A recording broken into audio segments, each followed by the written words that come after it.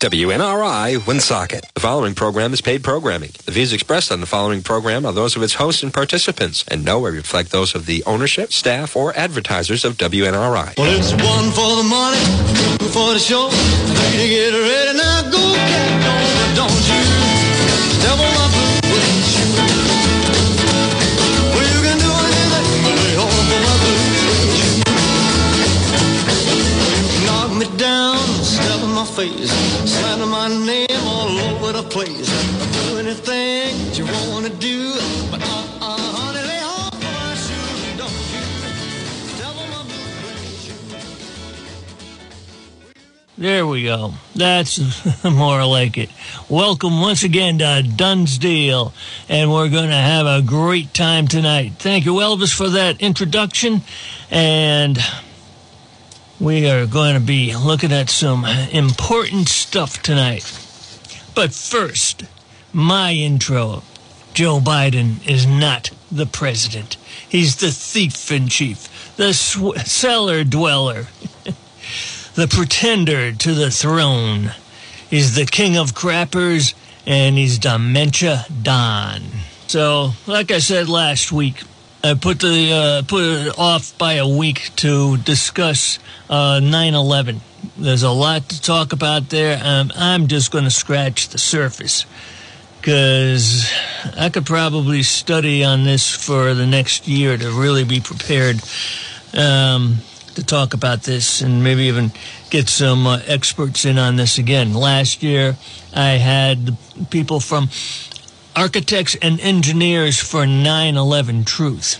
And I was watching their video today and a little bit last week. Didn't have any other time throughout the week. I was making videos out of my last week's show and working, getting a lot of time in working now, which is a good thing. Good to get that paycheck. But there's a lot of things about 9/11 that we really need to look at closely. And there was one bit of evidence, a very curious statement made by a guy that's with NIST, the National Institute of Standards and Technology. And it sounded so much like something that Dr. Fauci might say. So it's kind of weird. You know, this spans the test of time because 9/11 was 21 years ago now. And I think that, the hurt from it should have healed up by this time. And I'm going to come right out and say I don't think it was Osama bin Laden orchestrating the events from a cave in Afghanistan or Saudi Arabia, wherever he was living at the time. I don't know about the hijackers. It really looks like it was a deep state operation to get us into the wars in Afghanistan and in Iraq to exert our control and our dominance over the world. But I can't prove that. What I can show is that there are huge questions about what brought down the towers, and they've got to be looked at. And we can't just buy the narrative from the National Institute of Standards and Technology, NIST. I'll refer to it as NIST, so I don't have to throw out that big word salad. But we all saw it. And I'm sure we all remember the images are like seared in our minds of those towers falling. But at the time, I had a friend who was an architect, not building high rises, not building skyscrapers and stuff, but he was a local architect working in Newport and Providence and stuff. So I asked him, what brought down the towers? And he said the jet fuel and the fires, weaken the steel, and the towers collapsed. Well, I bought that. That answered it for me. And then the story that was in National Mechanics, how once the steel had been weakened, then the floors just pancaked on each other. One fell on the other, and the weight from the floor up above would get the other floor, going. And so the whole buildings collapsed the way that they did. And it was kind of like a simple explanation, and for years I bought it. But there's a problem with that. I guess my friend who was the architect didn't do much work with steel, because it turns out that the fires could not have gotten hot enough to melt the steel, to even damage the steel much.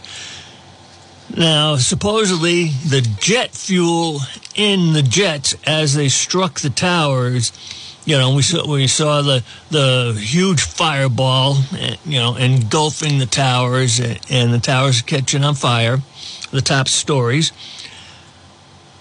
But how hot does the jet fuel burn? That's the question. And at what temperature does steel melt or lose its strength? Well, doing a little research into this, I found out that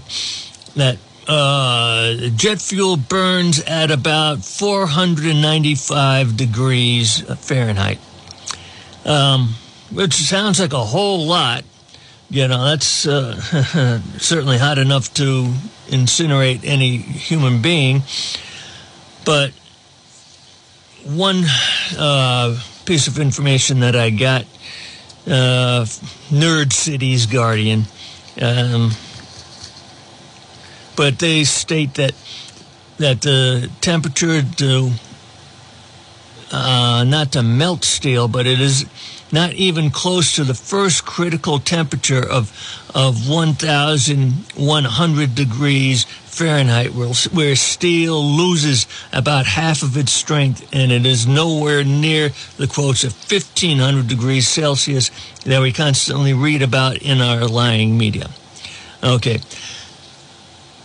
So 495 degrees is a long way from 1,100 degrees Fahrenheit in order to weaken the steel. Architects and engineers for 9/11 Truth stated that steel melts at 2,800 degrees. That's talking about molten steel. That's not talking about weakening where the towers might fall. And you had the office furniture. You could claim that might have increased the heat in the fire, but not likely to increase it beyond 495 degrees. So the jet fuel fires do not explain, and the office furniture fires do not explain what brought those towers down. Also, the towers were built with a strength, with a redundancy of 3 to 5 times what was necessary to hold its own weight. Architects and engineers, I'll just call them A&E, they had a quote on there where the building could lose one side and parts of 2 other sides and still stand. The building was built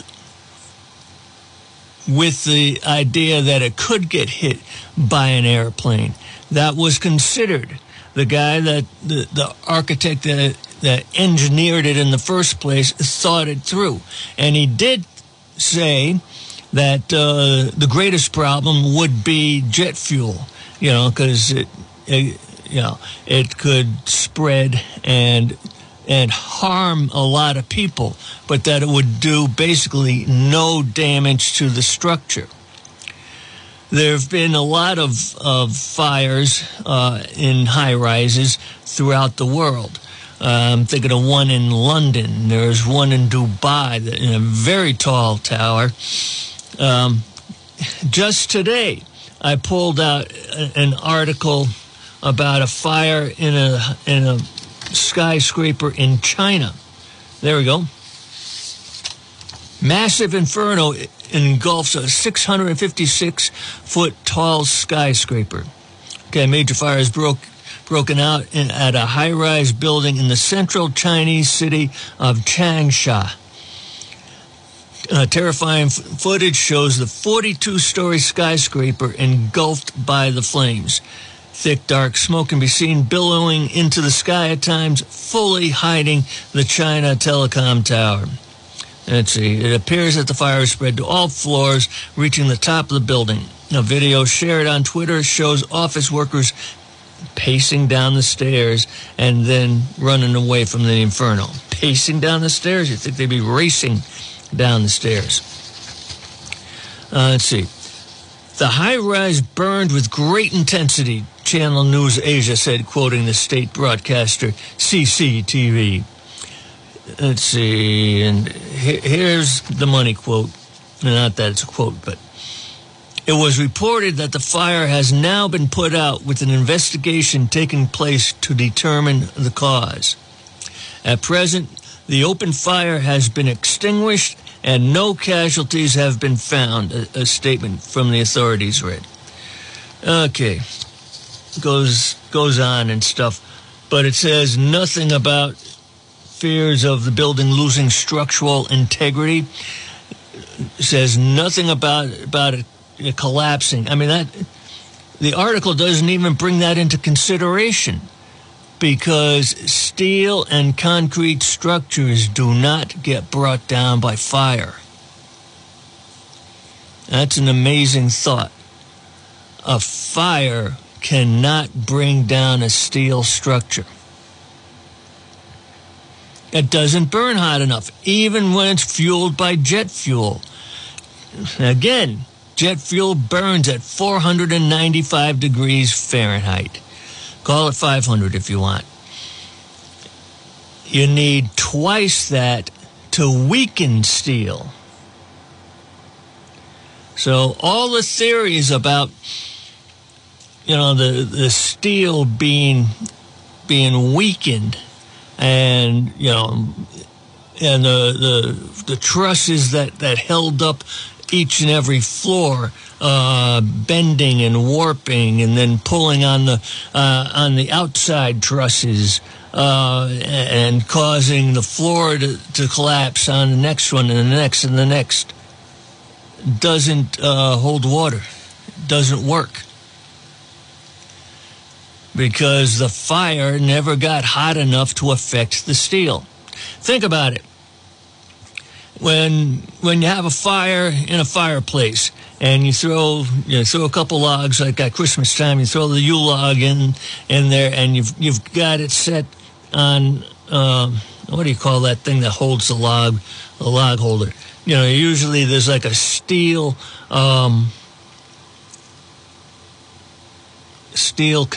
not container, but steel rods that you put them on, and it holds the logs up off of the floor so that embers can drop down to the bottom and you get a really good hot fire going.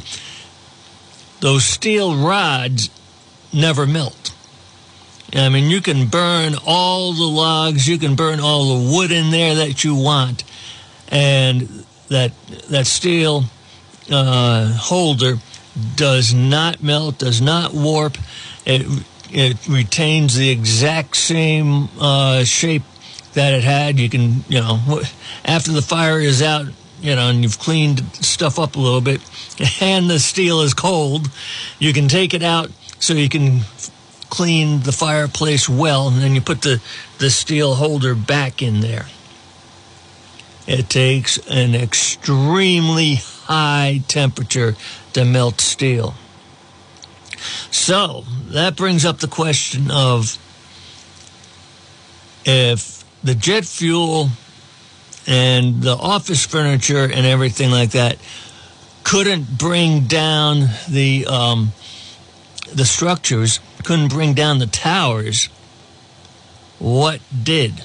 If you look at it again and watch closely, you'll see that the towers drop very straight. They drop vertically.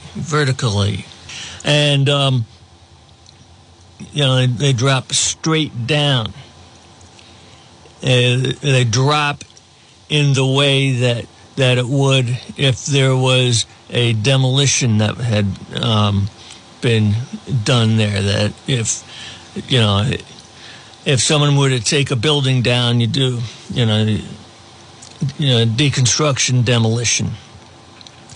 And you set the explosives in there, and, it takes them out, sometimes one floor at a time, sometimes a couple floors. And, you can see evidence of that on the internet, and you can compare it to the 9/11 destruction. There was another point about that. The way that it falls, it just falls straight down. And if it was a fire, if it had gotten weakened by a fire, you might have one side that was a little bit stronger than the other. You might get it tilting, you might get it leaning, but there was none of that. There's other things before I go on with that point. How come there were no jets? No defense jets, no Air Force to intercept the jets, because they were flying around for an hour after they had been hijacked before the first buildings got hit. Now, there is a kind of a good answer to that. They were in Colorado doing war games, practicing against this very sort of thing, where they were practicing against a hijacking and how do you take control of a hijacked plane. So all of the defense jets from the East Coast were in Colorado doing these war games. I mean, if you're going to go to war with somebody, wouldn't you like to have that kind of luck? The whole defensive apparatus, all of the war planes are gone from the area you want to attack on the very day you want to attack. And they were busy in that morning time. And so it got very confusing when the planes started to attack. When they hit the buildings, when the first one hit, there were no jets able to be scrambled quickly to intercept the planes. They should have been intercepted like within 20 minutes, because what this video that I was watching states is that the FAA, and it's not the Air Force that controls the airspace, it's the FAA, but the FAA, Federal Aviation Association, I forget what the last thing is, FAA, is supposed to contact the Pentagon within 10 minutes of a plane going off course. 10 minutes. So in 10 minutes, the Pentagon should have been alerted. Let's say a couple more minutes to tell the proper jets to scramble and get up there and intercept the planes. Those planes should have been intercepted before they even got close to New York City. Excuse me while I get some coffee.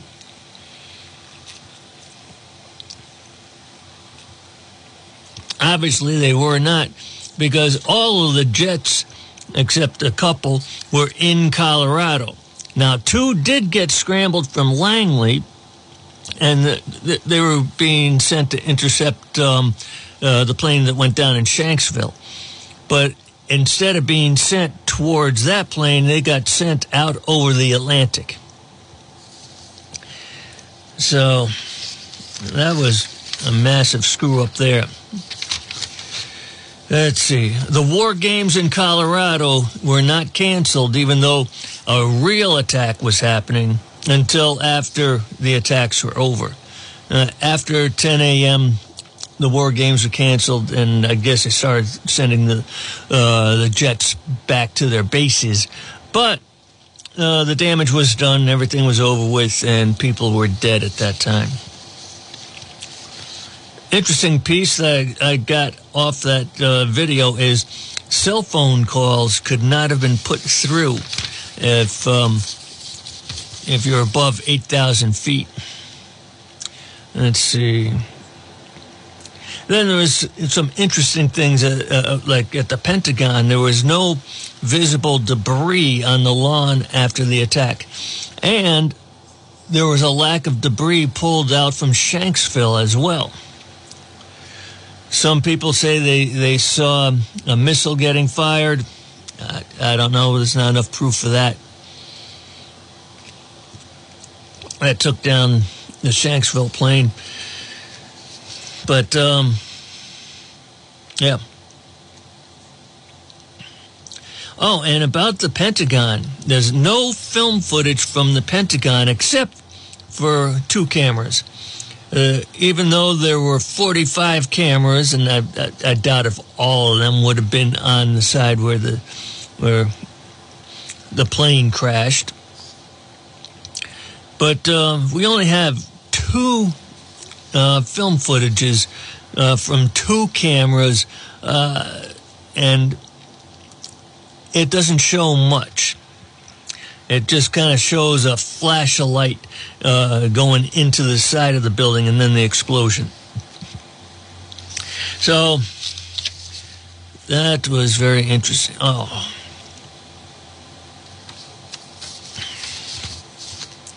This is something I really want to talk about here. The question is, what caused the molten steel and concrete? It was very hot after the things had come down, but that's not the big thing.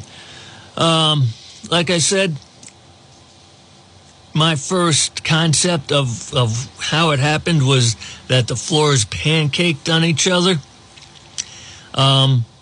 That one, floor 80 hits 79, hits 77, all the weight combined would gather and push down on all the other floors. And plus, if the steel was weakened, you could push the steel out. That's not the way it happened, because the steel retained its strength. The floor trusses retained their strength.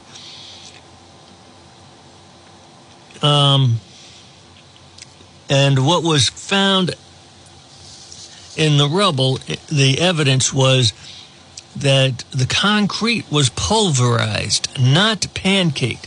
There's no pancaking that happened here. Like, remember, there was that, in Miami, there was that building about 2 years ago that collapsed. They built it on sand and, the foundation cracked or whatever. And so you did have the pancaking of the floors. And you could see that. After earthquakes, you'll see that, a building will collapse. And you'll have one floor on top of another one, and then the rescue crews have to go in there and remove the slabs of concrete so they can get to survivors or take out the dead bodies. And sorry if you people are having dinner at this time. I know this isn't dinner conversation, but my show usually isn't. But there, not only was the concrete pulverized, there was no office furniture that was found either. Nothing to indicate people were in there, and you did not find dead bodies. Well, okay, there were 300 whole bodies that were found out of 2,749 victims.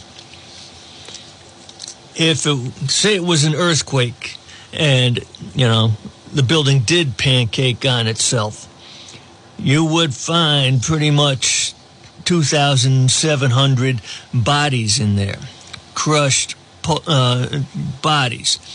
But there were there were 300 bodies, 10% of what the total was. 90% of the people there were just pulverized. That happens when you have explosions. It doesn't happen when you have the pancaking effect. There has to have been some kind of internal combustion besides from the jet fuel and besides from what would be in an office. And it wasn't the NRA, so there wasn't a whole lot of ammunition on each and every floor. Oh, and I wanted to bring back an item that had slipped my mind before. I was starting to talk about it looked like a controlled demolition, as in when you're going to bring down a building. Well, that's a real specific job, very dangerous job, and it's highly technical, and I'm sure you get paid a lot of bucks for that. But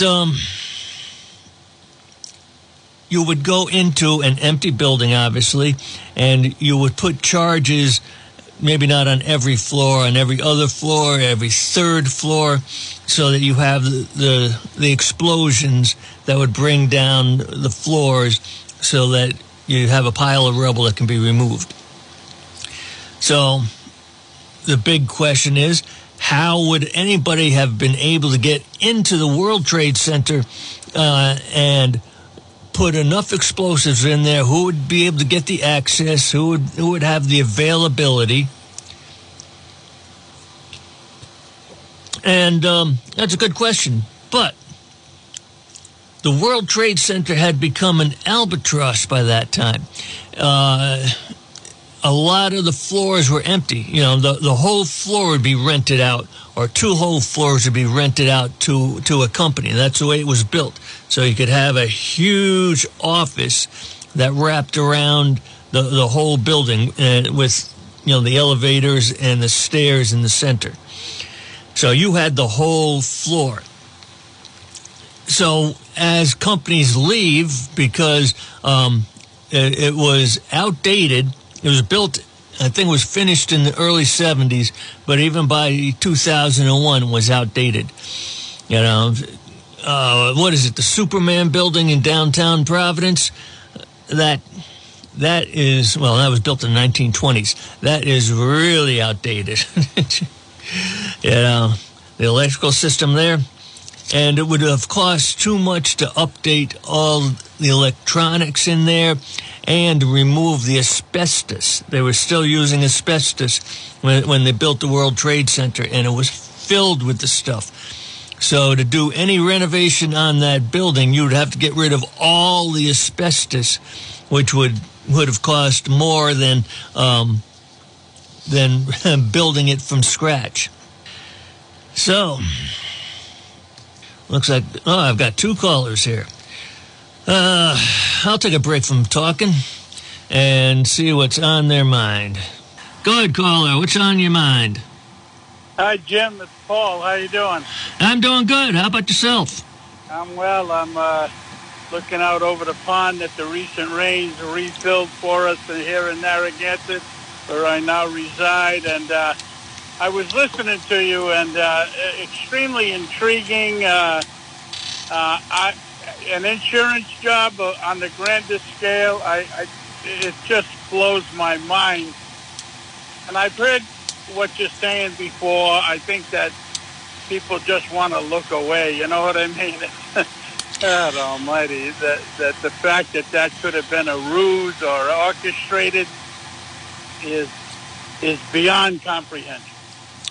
Yeah, I mean, we don't want to think like that, because, I mean, that is really putting some evil thoughts on somebody, and the information I got didn't point to a person.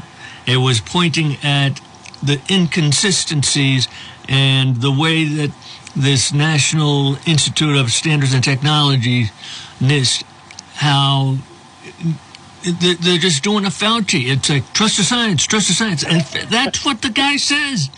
I mean, he's like a taller version of Fauci. We have done the studies, and our study says that we are right. They've done the Fauci. I think Fauci did it on a grand scale, and I think the CDC and all that was equal to what could have been, as you point out, orchestrated with 9/11. I just can't fathom the evil that has taken hold in this world. It saddens me. A future for our children looks bleak. I know there's a lot of good in the world, and you don't want to be too much of a pessimist, but yeah, God, we need help in a big way, don't we? Yeah, but at the same time, we can't be naive. If there are people that would be willing to kill 3,000 Americans, and these might be fellow Americans that think like this, then we can't be naive about it, you know? No, I agree. Good show, Jim. Keep up the good work. Okay. Yeah, I liked your show last night, too. Hope your new place shapes up. Talk to you later. Okay, caller, go ahead. What's up, James? That was good to hear Paul. Yep, yes, it was. And what he said was true, man. It's so hard to believe. It's so far-fetched to try to comprehend that story was just a big lie to start agendas. In 20 years, we've gone from the war on terror to now we're domestic terrorists, and we got to pass laws to protect everybody else from domestic terrorists. That was one of the other things about architects and engineering for 9/11 Truth. They were called conspiratorialists, nut jobs. They weren't called terrorists, but it just sounds so familiar. And they couldn't get canceled at that time, but they were definitely ignored. Have you heard of Alan Sobrowski? He was a director of the Army, of some type of studies at the Army War College. And he put an article online that bit through that hocus pocus story, put some blame on Mossad, along with rogue elements in our intelligence agencies.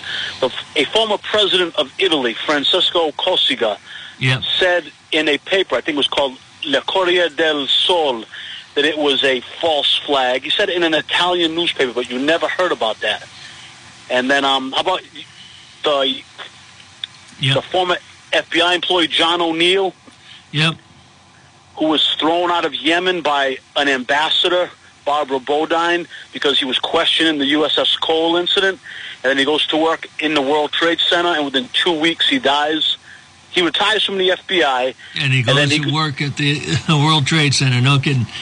And I think it was late August of 2001, he gets a job at the World Trade Center, and boom, he dies in that horrific attack.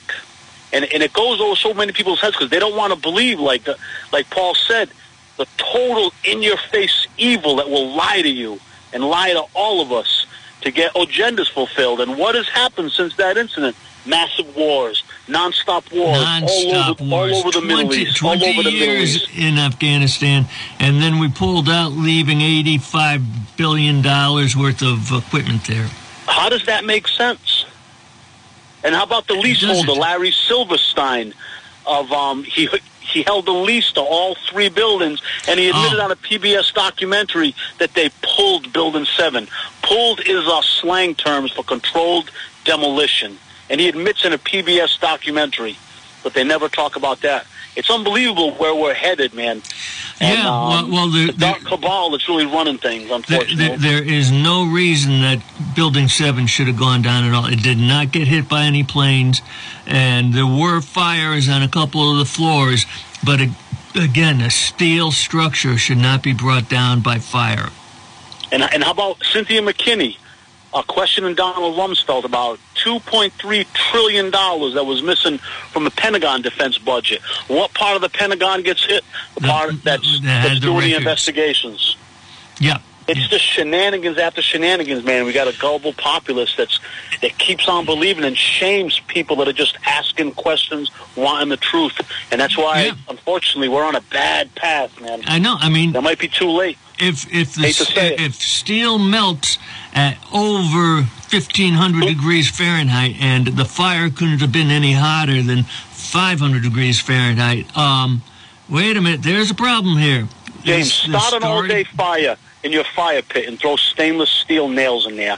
You'll find them after it's all said and done. That's right. Yeah, if you throw lumber in it with a bunch of nails, the nails will be there. You'll find those nails. If they're stainless steel nails, you'll find those nails later if you go digging. Yeah.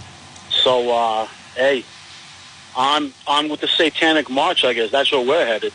Because there's a horrible agenda that's going on with doing things to children and just endless wars and taking away freedoms. Yep. And it seems like so few people actually really care. Oklahoma City, another lie. Yep. I got to get to the next caller. I'm running out of time already. One last thing, James. Do some research on Terrence Yeaky, brave Oklahoma City policeman who they claim committed suicide, and that man did not commit suicide. Terrence too close to the truth. Terrence Yeaky, another hero forgotten, and they just said that he committed suicide because he got too close to the Oklahoma City bombing truth. Yeah, either you talked about this lately or I heard it somewhere else. Yeah. Okay, thanks for that info. James, later. Peace. Yep, peace. Okay, caller, what's on your mind? Hi, I'll be very brief. Okay. You sound like the type of guy who does a lot of good research, so I'm glad that everyone's talking about this on the radio, and I want to back up the caller about the Italian. That's absolutely true. I had forgotten about that. He jogged my memory. But you can find footage of this if you search. A lot of it's been scrubbed. This is my first example. It's thermite that's burning after the towers are down. Yes. It's thermite, sir. Yeah, and it burns very hot. And it was set there on purpose. That was used to cut the steel. That was part of the explosive that brought down the building. It didn't get to that yet. Yes. Yeah, there's explosions on the first floor and in sub-basement level 3. Yeah. Surviving firefighters were pulled out, and the footage I saw, which I can't find anymore, it's been scrubbed, of the firefighter that was hurt. He had the oxygen mask on, and the other 2 firefighters were explaining about the explosion in sub-basement 3. And then suddenly the other guy got up and jumped up. He's like, "We got to tell everybody this could be in other buildings around here." And then the ATF guys came and took those guys. And another thing is there's a French documentary going on exactly at that time about architecture. And when you hear the zoom of the jet, the Paris cameraman had his camera facing down. And when he heard it, he zoomed it up overhead. And what you see is that the double fuselage, the split fuselage of a military aircraft that goes into the tower there. The civilian planes don't have the split double fuselage. It's not indicative to the model of airplane that they stated flew into the building. I can't recall what it was, but I had researched that. Was that the Pentagon? Tower, the first plane into the tower. The French got a camera shot of the bottom of it. Oh, because it certainly looks like they're commercial airliners that go into the buildings in New York. Yeah, because you're not getting it from the bottom. The camera guy got the bottom of the plane. Oh, it's disguised, is what you're saying. I had researched that model plane when this happened, and it didn't come with a double fuselage. I forget what type of plane they claimed went into the building, but it wasn't the one that they say it is. Interesting. And if you can find that, it's a French architectural documentary, if you can find that. And I'm glad you know about the thermite. Thermite doesn't come from airplanes, sir. It does not. No, it does not. No, it's an inside job, sir, to bring us into the Middle East to keep the U.S. dollar as the petrodollar, because it was threatened by the coalition of Libya and Iraq to replace the petrodollar with the dinar, which would be backed by actual gold, because both those countries have 6 times more gold than the entire world. And it was Gaddafi and Hussein's plan to topple the petrodollar. When that happens, and it's going to happen someday, it's all done. It's all done. Yeah. Okay, I got to take a break. God bless. Yep, thank you for the call. Thank you. Yes, God bless you. Yep, bye now. Okay, so let's take a break at this time, and we'll come back for more.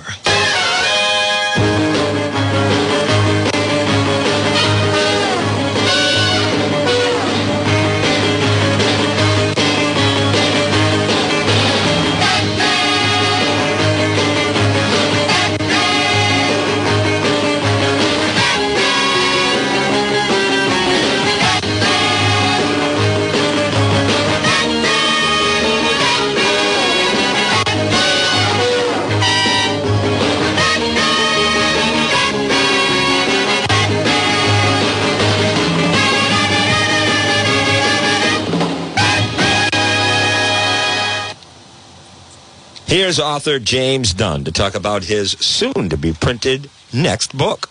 The King Philip's War in New England in 1675 defined the relations, for good or bad, between English settlers and Native Americans for centuries to come. Many of the battles are local to the Blackstone, Providence area with long-forgotten memorials and grave sites. Smithfield was the Battle of Nipsachuk. The Battle of Sudbury in Sudbury, Mass. was a turning point. Mount Hope in Bristol, Rhode Island was the home of King Philip and the Wampanoag tribe. The Connecticut River Valley was a scene of many bloody encounters between the English and the Nipmuc tribe. South Kingston, Rhode Island saw the Great Swamp Battle/Massacre. One Englishman stands out in this brutal conflict. He dared to learn to fight like the Indians did and won the war for the English. He was Captain Benjamin Church in the book, Captain Benjamin Church and the King Philip's War. The United States of Empire by James Dunn shows how the U.S. became a worldwide empire. It looks at the entry of the U.S. into both world wars. George Washington had warned us about entangling ourselves in European wars. Before World War I, the United States was not concerned with foreign conflicts. In World War I, we changed the balance of power in Europe. We went in to save the world for democracy. We expelled the German Kaiser and imposed our own idea of what Germany should look like. Propaganda painted the Kaiser as the evil Hun that was destroying civilization. So when the true barbarian rose to power, Hitler, how could we avoid being drawn in again? We saved Great Britain. Britain needed us again in World War II to save their bacon. We bought the hog. Now we are the empire. The book, The United States of Empire, in paperback, is available at Amazon.com.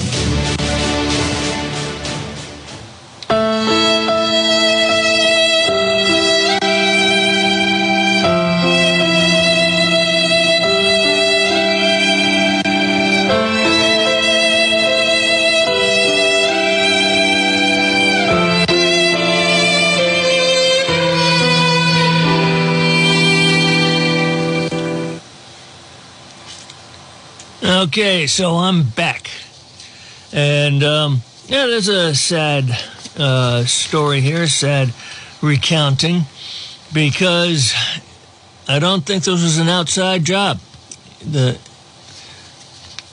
If this was controlled demolition that brought down these buildings, that means that somebody had to have known people that owned the building, that had control over the building.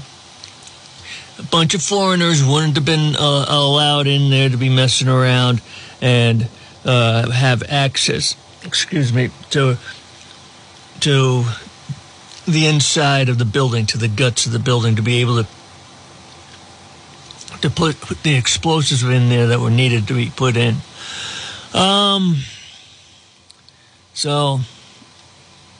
And the thermite is another big thing. That is what is used in demolition.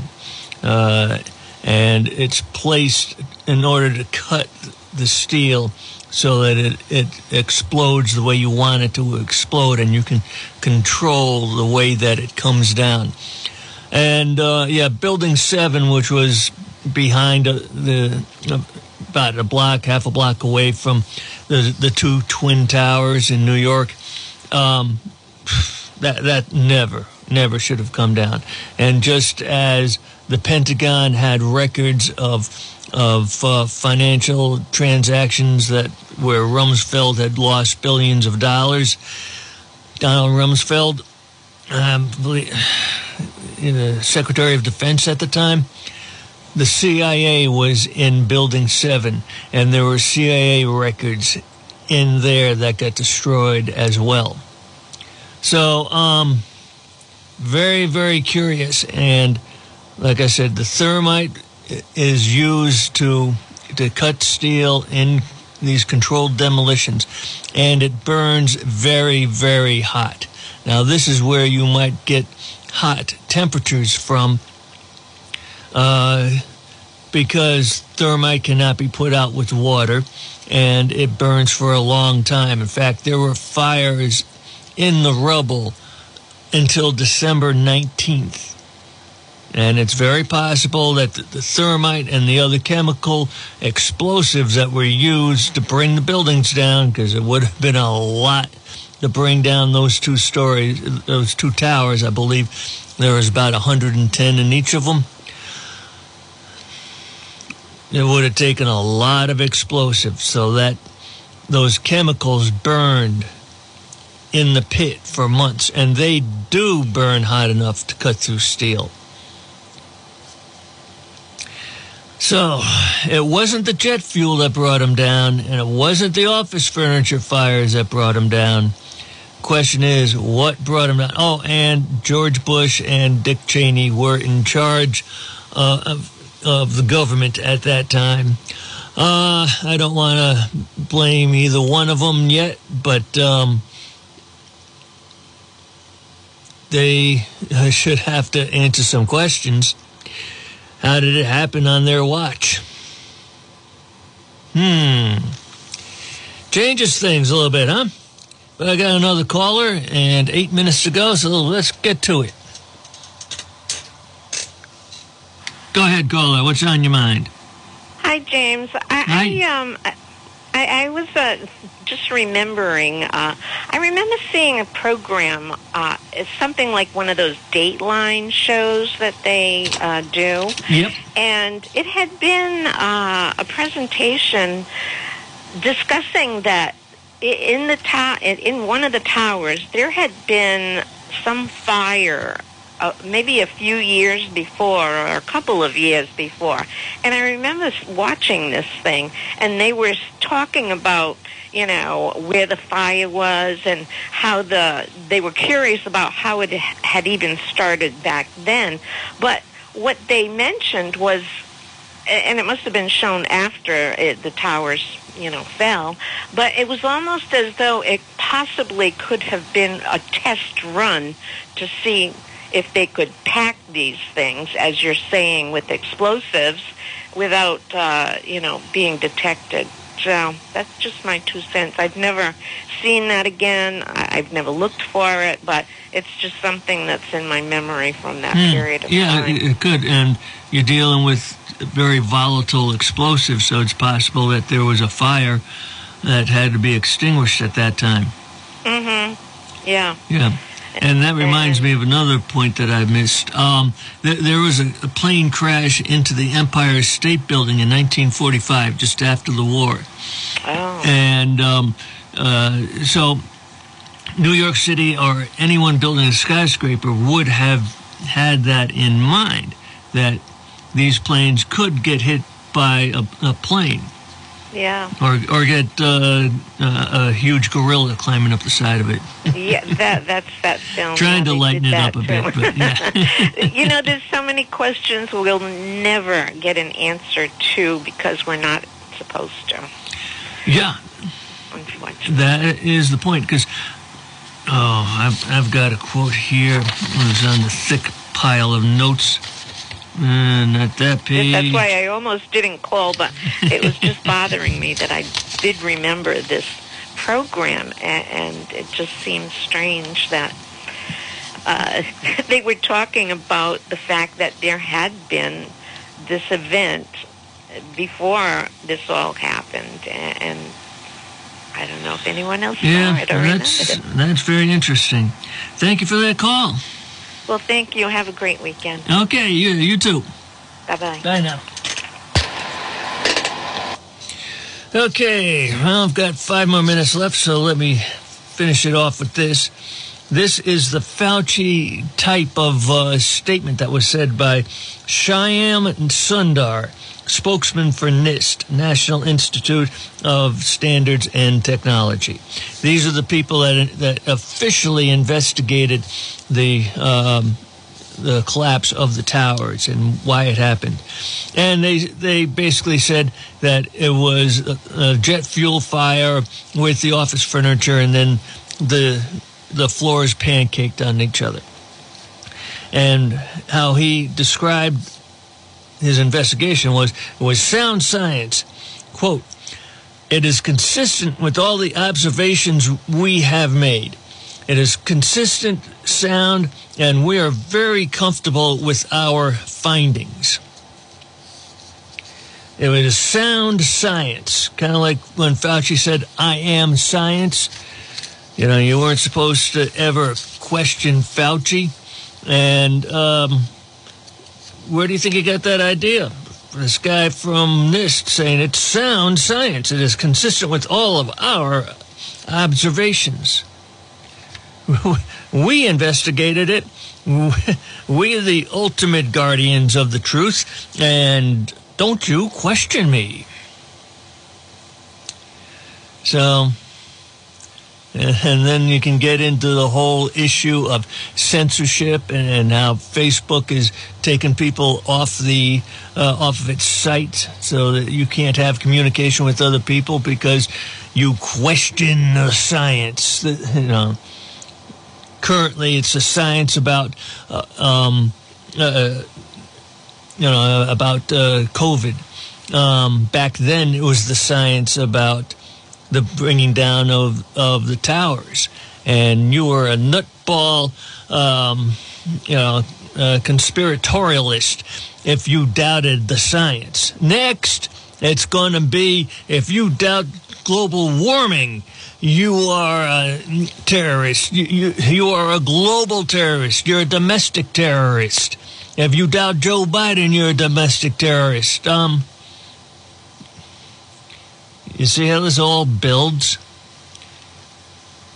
We can't just blindly accept what the government says. We can't just blindly accept what an official says, because they may have reasons to want to lie to you, and they do it very well. It's one thing I've been noticing. The people who lie to us lie very, very well. I don't know if they've got themselves convinced or if they're just practiced at lying, but boy, oh boy, they don't bat an eye, they don't roll their eyes, they don't look away, they look right at you, and they smile and tell you a lie. So, do some praying for this country, people, because we certainly need it. We need a little bit of godly intervention, because you can't trust man or woman. You can trust God. So that has been my wrap-up for the week. I know it was kind of a heavy subject and getting into some deep things, challenging normal thinking on stuff, but you got to do it, people. Got to be willing to do it. Anyhow, God bless. Say your prayers, and see you next week.